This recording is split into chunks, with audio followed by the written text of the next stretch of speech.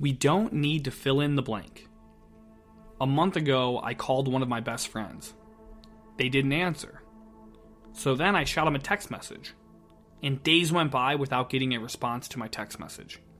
During that time period, where I was waiting on a response, I could have easily started filling in the blanks. What did I do wrong? Are they upset at me? But I don't need to do that, and neither do you. This is a reminder that people are living their own complex life. It is exhausting to play armchair psychologist. We don't need to fill in the blank and give reason for what others are doing or not doing. This is what my mindset should be, and I believe yours can be too in situations like this. My friend didn't answer my call. My friend didn't answer my text message. I hope they're okay.